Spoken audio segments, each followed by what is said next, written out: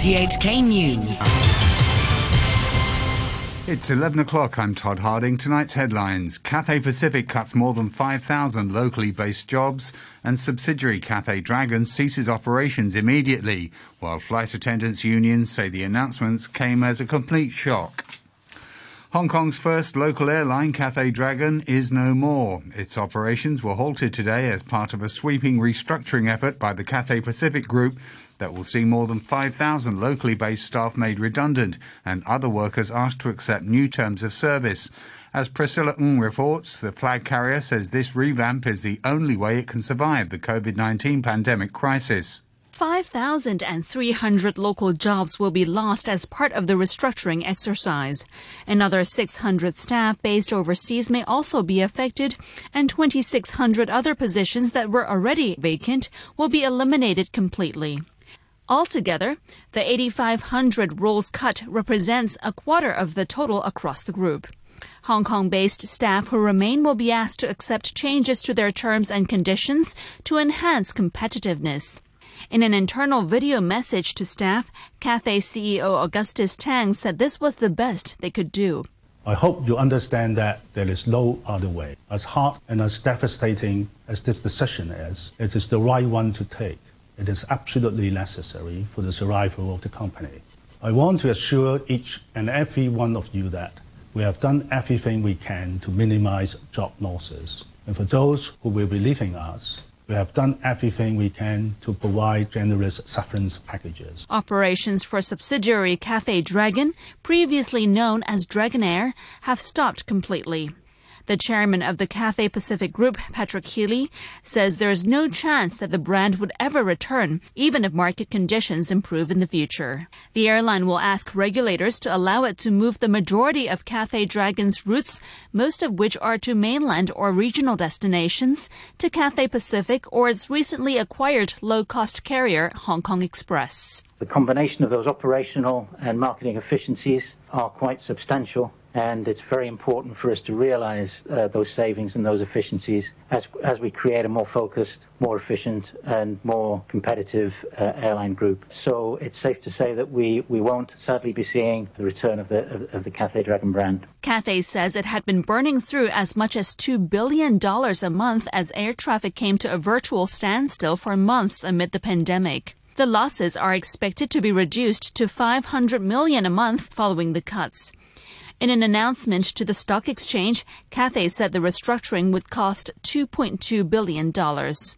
Mr. Healy says Cathay's management is confident that the revamp will help it survive the pandemic crisis, and the company won't seek further outside funding after its government-led bailout in June. The balance sheet at the moment is strong. Our liquidity is solid. Our gearing is low as a result of the recapitalisation that we announced on the 9th of June and completed over the summer. The cash burn at current levels is unsustainable, but a combination of the three initiatives that we have announced today will bring those cash losses down to more sustainable levels. Cathay says it expects to operate flights in the first quarter of next year at only a quarter of the level it did in 2019, with about 50% capacity for the whole of 2021.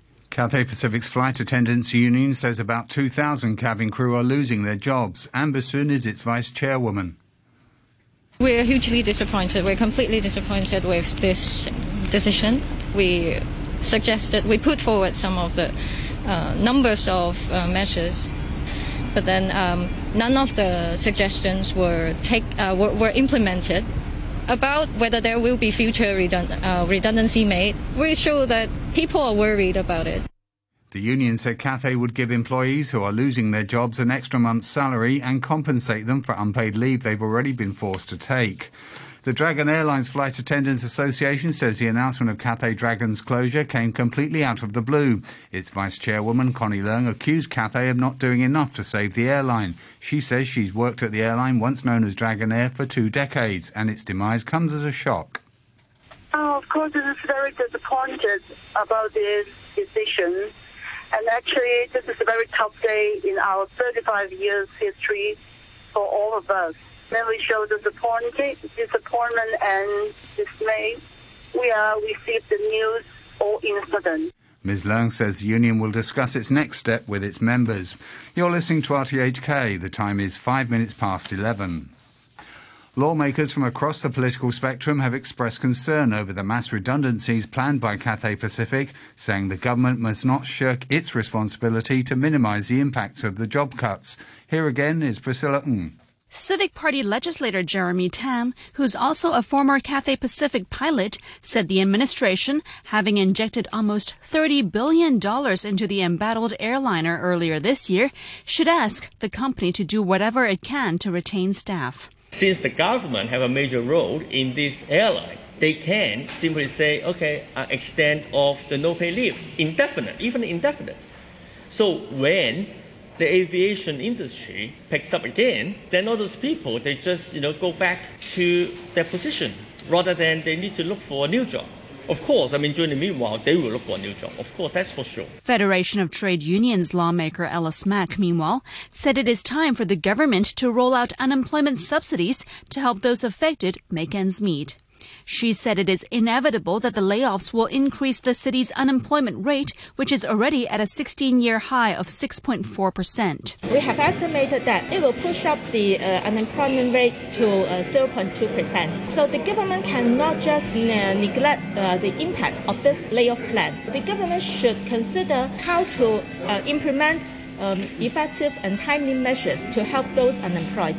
Especially, we urge the government to launch an unemployment subsidy scheme to help those unemployed. Chairwoman of the pro-government DAB party, Starry Lee, also waded in, saying the job cuts at Cathay could create a domino effect. I'm very much afraid that Cathay Pacific do start the first kick and it will follow suit by other large-scale companies. We all understand and we all remember that the government have injected a significant amount of money into Cathay Pacific in order to save our airline from bankrupt or collapse. And as the government become a major stakeholder, I would like to urge the government to liaise with the management of Cathay Pacific to see if they can reduce the number of layoff plans and also do every possible means to help those affected people. Travel sector lawmaker Yu Si Wing, for his part, said it is understandable for Cathay to implement drastic cuts to reduce costs.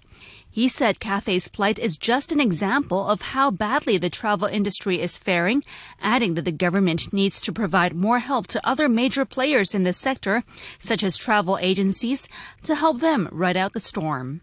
Financial Secretary Paul Chan says the government had asked Cathay Pacific to make sure it was in a good position to get going again once the pandemic comes to an end. He says the administration also urged the airline to keep the impact of its mass layoffs to a minimum. Wendy Wong has details. In a statement, the Financial Secretary notes that Cathay is facing unprecedented operational and financial pressure despite the government's investment of $27 billion in June. He says it's a life or death issue, and if it isn't properly addressed, the situation could harm the territory's status as an international aviation hub, development in the region, and the overall interests of Hong Kong. Mr. Chan says despite support from governments around the world, many major international airlines have resorted to downsizing or restructuring to lower costs due to the pandemic. He adds that 2 observers appointed by him to Cathay's board had reminded the firm's management of the need to keep the impact of the restructuring on employees and society to a minimum. He says transport officials had also urged the airline to make sure it is well equipped to start off again after the pandemic subsides. To other news, the government has expressed strong opposition to the German Consul General after the country granted refugee status to a Hong Kong activist facing a riot charge over last year's protests. Chief Secretary Matthew Cheung and Security Minister John Lee met Dieter Lamley in the afternoon, and the officials urged foreign governments to stop interfering in Hong Kong affairs at the meeting. Mr. Cheung says the harbouring of criminals under different pretexts would only send a wrong message, that they need not face any criminal liability. The official also stressed that people charged will face an open and fair trial in Hong Kong, and there is no question of political persecution. Separately, Security Minister John Lee has accused Democrat Roy Kwong of encouraging crime suspects to flee Hong Kong, prompting jeers in LegCo from the pro-democracy camp. Damon Pang has that story. In a heated exchange at LegCo, the Democratic Party lawmaker had asked Mr. Lee if anyone in the government was aware that 12 young Hong Kongers were allegedly planning to go to Taiwan by boat before they were picked up by the Guangdong Coast Guard and detained on the mainland in August. Mr. Kwong also asked the security chief if SAR authorities had planned for the mainland to capture the 12. Speaking through an interpreter, Mr. Lee hit back. President, I strongly object to Mr. Kwong's condonement of absconding. The 12 absconded suspects committed offences. They clearly absconded and jumped bail. The lawmaker then accused the security secretary of violating electoral rules by supposing there were improper motives behind his questions. But Mr. Lee denied this, telling Mr. Kwong, "You know yourself, I don't have to guess. I absolutely did not." The minister also claimed that some people are using the detention of the 12 in Shenzhen to attack the government and smear the police, although he didn't name any names. Mr. Lee said government officials would never agree to calls for them to ask the mainland to allow the immediate return of the 12 to Hong Kong. He said this would encourage an unhealthy trend and allow crime suspects on the mainland to skip legal proceedings. After the LegCo meeting, Mr. Lee was drowned out by Pandem's chanting slogans demanding the release of the 12. As he tried to speak to the media, the lawmakers followed him as he left the council building. The security chief condemned the opposition for putting on a show and accused them of obstructing him from his work. Pro-Beijing lawmaker and lawyer Junius Ho is facing a hearing by the Solicitors Disciplinary Tribunal in London over remarks he made in 2017 about killing Hong Kong independence advocates without mercy. The UK's Solicitors Regulation Authority has laid out the reasons why Mr. Ho is facing allegations over his remarks at a rally and on his Facebook page in September that year. The watchdog says such remarks could be perceived as inciting violence against opponents and could cause offence. The tribunal will decide whether to remove Mr. Ho from the UK register after the hearing. The Secretary for Justice, Teresa Cheng, has spoken out against attacks on members of the judiciary. Her comments came after offensive graffiti targeting a former magistrate accused of bias towards protesters was spray-painted onto walls in Kowloon Tong. Maggie Ho reports. Teresa Cheng described personal attacks on members of the judiciary serious and unacceptable. She pointed out that if there are any issues with the ruling, her department is able to lodge an appeal and said people should look at court judgments objectively. The incident in Kowloon Tong targeted former Eastern Court Magistrate Stanley Ho. The graffiti, calling him a dog judge, was spray-painted onto walls outside homes on Marconi Road. No one has been arrested, and police are calling it a case of criminal damage. Mr. Ho had faced strong criticism from Beijing loyalist politicians and publications after he cleared defendants of protest-related offences and made scathing criticism of evidence submitted by police officers. The judiciary cleared the magistrate earlier this month, concluding that complaints against him over his handling of 6 cases were not substantiated. 2 other complaints are still pending legal proceedings. Mr. Ho was appointed a temporary deputy registrar of the High Court at the end of July and took over the job last month. The judiciary says the transfer had nothing to do with his rulings. The New York Times says it's emerged that President Trump has a bank account in China with a company that paid almost $200,000 in taxes on the mainland.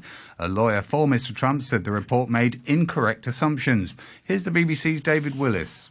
President Trump has been a bitter critic of China and has repeatedly accused his presidential rival Joe Biden of being soft on Beijing. But according to the New York Times, the president's tax records, which they claim to have obtained access to, show that over the years he's invested in 5 small companies created specifically to pursue projects, among them hotel licensing deals in China. And finally, some local sports news. Hong Kong's top football referee says his fellow whistleblowers, pardon the pun, are being given stress management courses to help them cope with intense scrutiny of their decisions, often accompanied by verbal abuse. Charles Cheung, who is head of refereeing for the FA, says refs do the job part-time and often arrive at matches after a long day at work. He says the pressure is driving some to hang up their whistles. We already organize or hold some seminar to teach them how to become tougher, how to deal with the stress, how to deal with the situation on the field, to try to release the stress when they officiating the game. But somehow, of course, one of the factors which caused the referee quitting from the refereeing is still the stress. A reminder of our top stories tonight. Cathay Pacific cuts more than 5,000 locally based jobs. And subsidiary Cathay Dragon ceases operations immediately, while flight attendants' unions say the announcements came as a complete shock. The news from RTHK. RTHK Radio 3. It's time now to look at stories covered in this evening's Newswrap programme. Operations at local airline Cathay Dragon have been halted as part of a wider restructuring effort by its parent company aimed at keeping the group afloat during the COVID-19 crisis. The chairman of the Cathay Pacific Group, Patrick Healy, says there's no chance the Cathay Dragon brand will return, even if conditions improve in the future. It marks the end of the airline, founded in 1985 as Dragonair by local tycoons and a number of Chinese-funded companies to compete with Cathay Pacific. Connie Leung, Vice Chairwoman of Dragon Airlines Flight Attendants Association, told Anna-Marie Evans the news came as a complete shock. Of course, very disappointed about this decision. And actually, this is a very tough day in our 35 years history for all of us. Now, you've said that you feel that Cathay didn't do its best to save Cathay Dragon. In what way? Because actually, before I think they will try their best to keep everybody. But the result is not our expected. Of course, we also disagree with the CX Group's decision in this situation. But how can they keep everybody on? There's barely any flights going out. Actually, the situation, everybody knows, is not very ideal. But we are value in KA culture. Actually, we are very united, as well as really realize all the passengers, especially in Asia, China. And then, so we never think of we have that kind of result. So do you think that it would have been better off for the Cathay Group to keep Cathay Dragon continuing to operate? Of course, for us, we think KA is our family, so everybody wants to keep because we learn a lot of money. So we, of course, we want to keep everybody in the same family in KA. Hong Kongers have taken to social media to express their sadness over the demise of Cathay Dragon. Sharing fond memories of the airline many continued to call Dragonair. Wendy Wong with that story. On Dragonair, every year is the year of the dragon. Dragonair was co-founded in 1985 by textile businessman Chua Chung-pil, shipping magnate Sir Yu Kong-pao, real estate tycoon Henry Fok, and a number of Chinese-funded companies to compete with Cathay. Many people dismissed the airline at first, as it operated only one flight when it started, with a Boeing 737-200 flying to Kota Kinabalu in Malaysia. But the carrier's business expanded over the years, and it became many people's go-to airline, especially for travel to various mainland cities. In 1998, a flight operated by Dragonair was the last one to land at the old Kai Tak airport before it was closed. I liked Dragonair a lot and thought its service was better than that of Cathay Pacific. A good brand has been completely destroyed, one person wrote on social media. Cathay, CITIC Pacific and Swire Group became the major shareholders of Dragonair in 1990 before eventually taking it over in 2006. The carrier's iconic red dragon logo remained unchanged before it was replaced by Cathay Pacific's brushwing design with a red colouring when it was rebranded in 2016. Some people posted photos of Dragonair's old aircraft. Its old logo is better. At first glance, one knows it's Dragonair, one wrote. Another said she was supposed to be taking a Cathay Dragon flight for a holiday this month, but the trip had been cancelled due to the pandemic. I can't even take a final flight, she said. Some wedding companies say the government's move to allow 50 people to attend weddings instead of 20 from Friday will do little to help them survive, as food and drink will still be banned.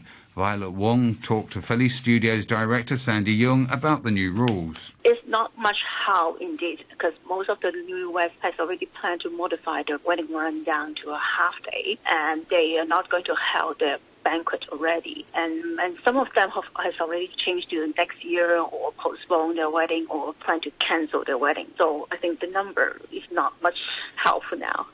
So you don't think this relaxation is very helpful to the wedding sector, maybe? But of course, for those who are going to hold a wedding ceremony, it will be much help because they can invite more guests, more of their friends to the wedding. During the time when they have 20 guests, they can only invite their parents and, of course, the crew members that already count as 20. So when the number increased to 50, they can invite more of their friends. Do you think it's reasonable to ban food and drinks at wedding ceremonies?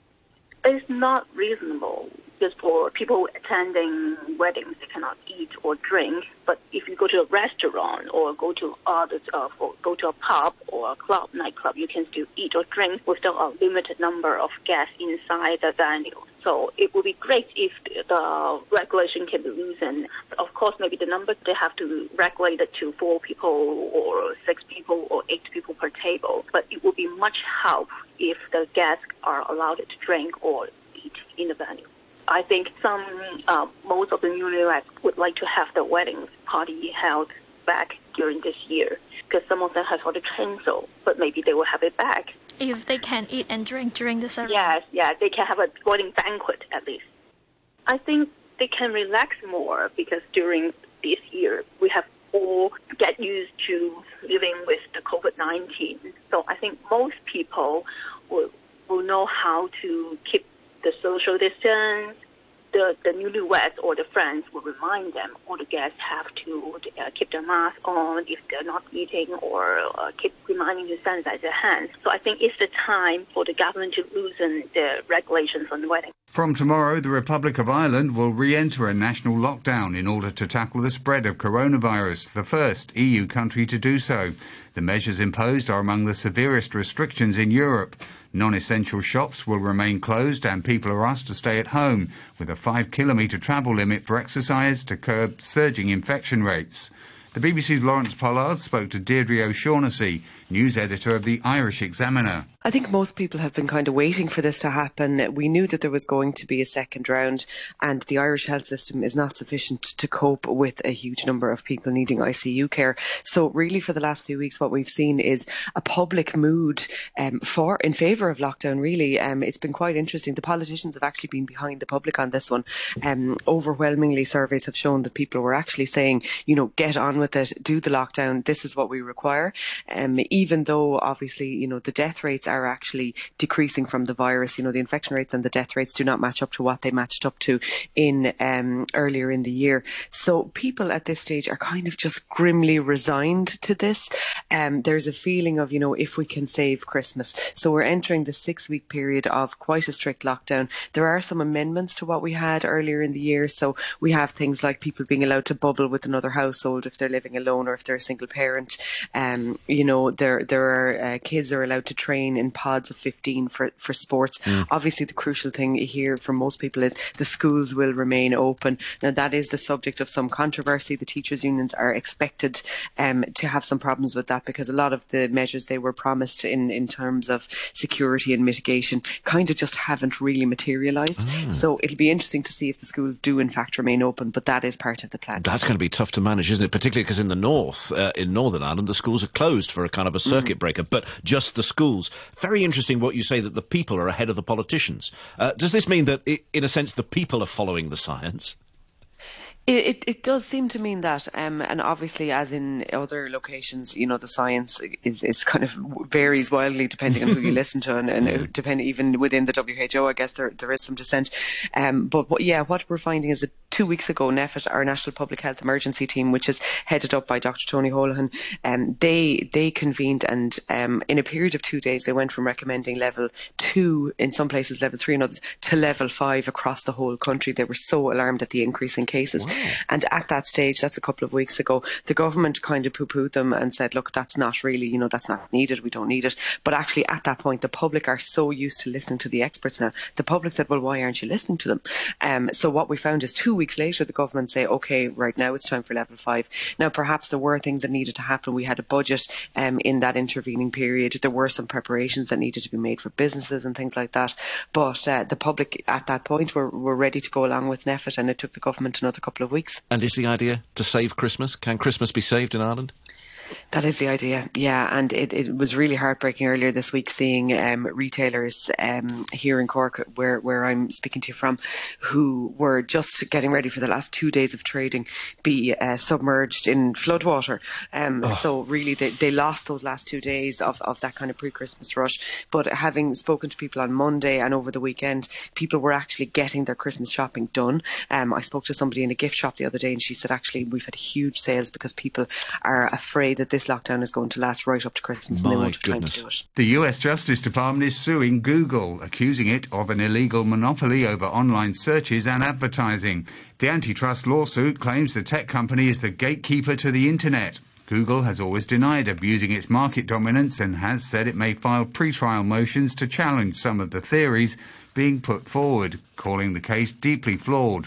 The BBC's Rory Keflin-Jones has more. Google is accused of using the extraordinary power it's built up over the years to suppress competition, to shut out its rivals, to make sure that nobody else becomes big in search engines or big in online advertising, and thereby doing damage both to consumers and to businesses. There's a long path to go down before that happens. I've been looking back at what happened, for instance, with the Microsoft case in the 1990s. That lasted 8 years. At one stage, the US government was going to break up Microsoft, and it ended up not doing so.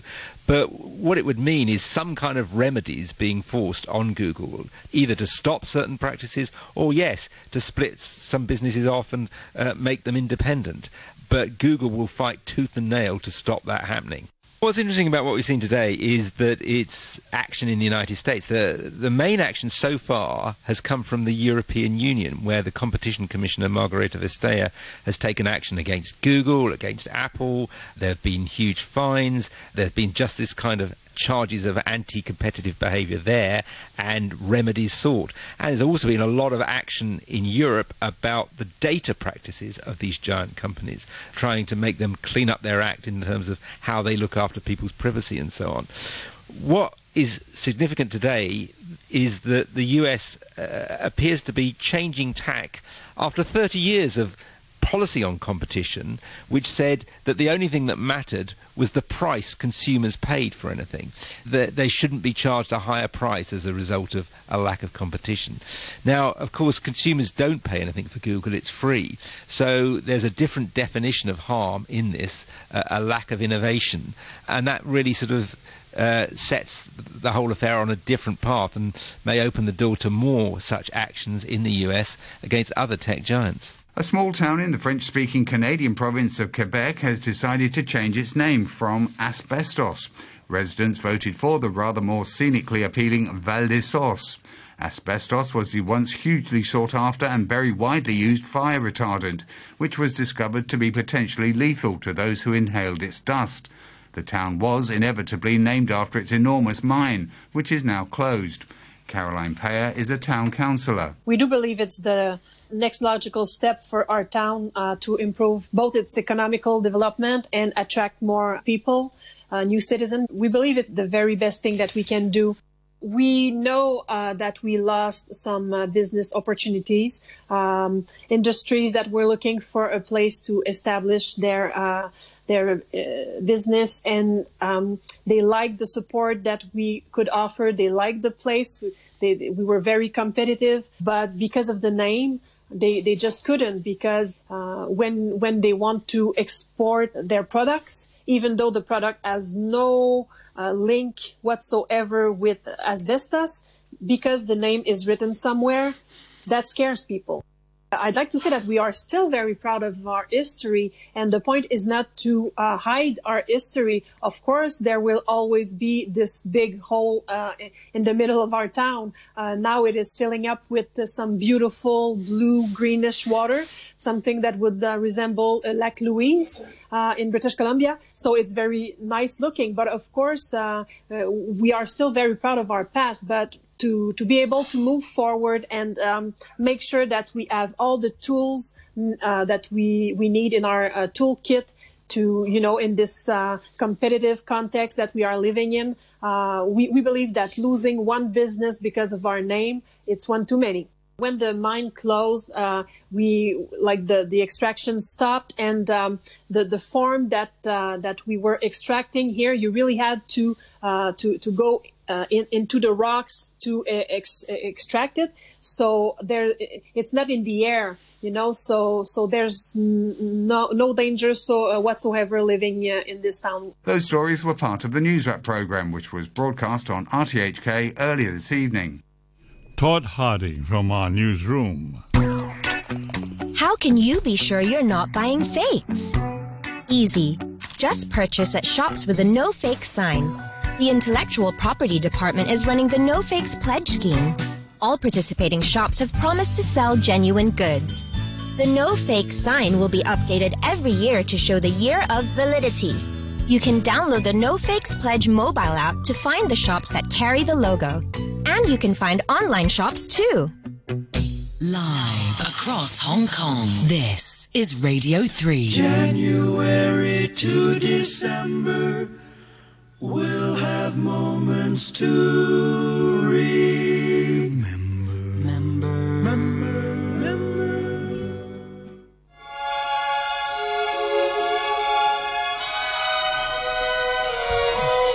Absolutely true. Absolutely right.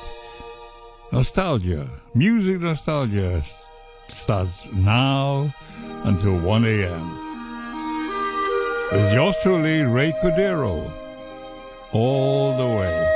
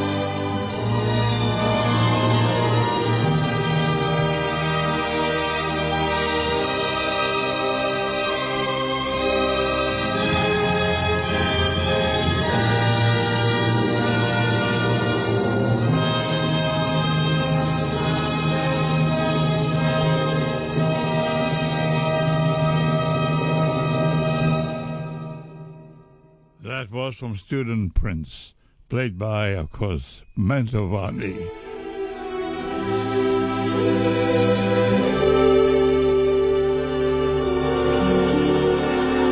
The great Mario Lanza. A song,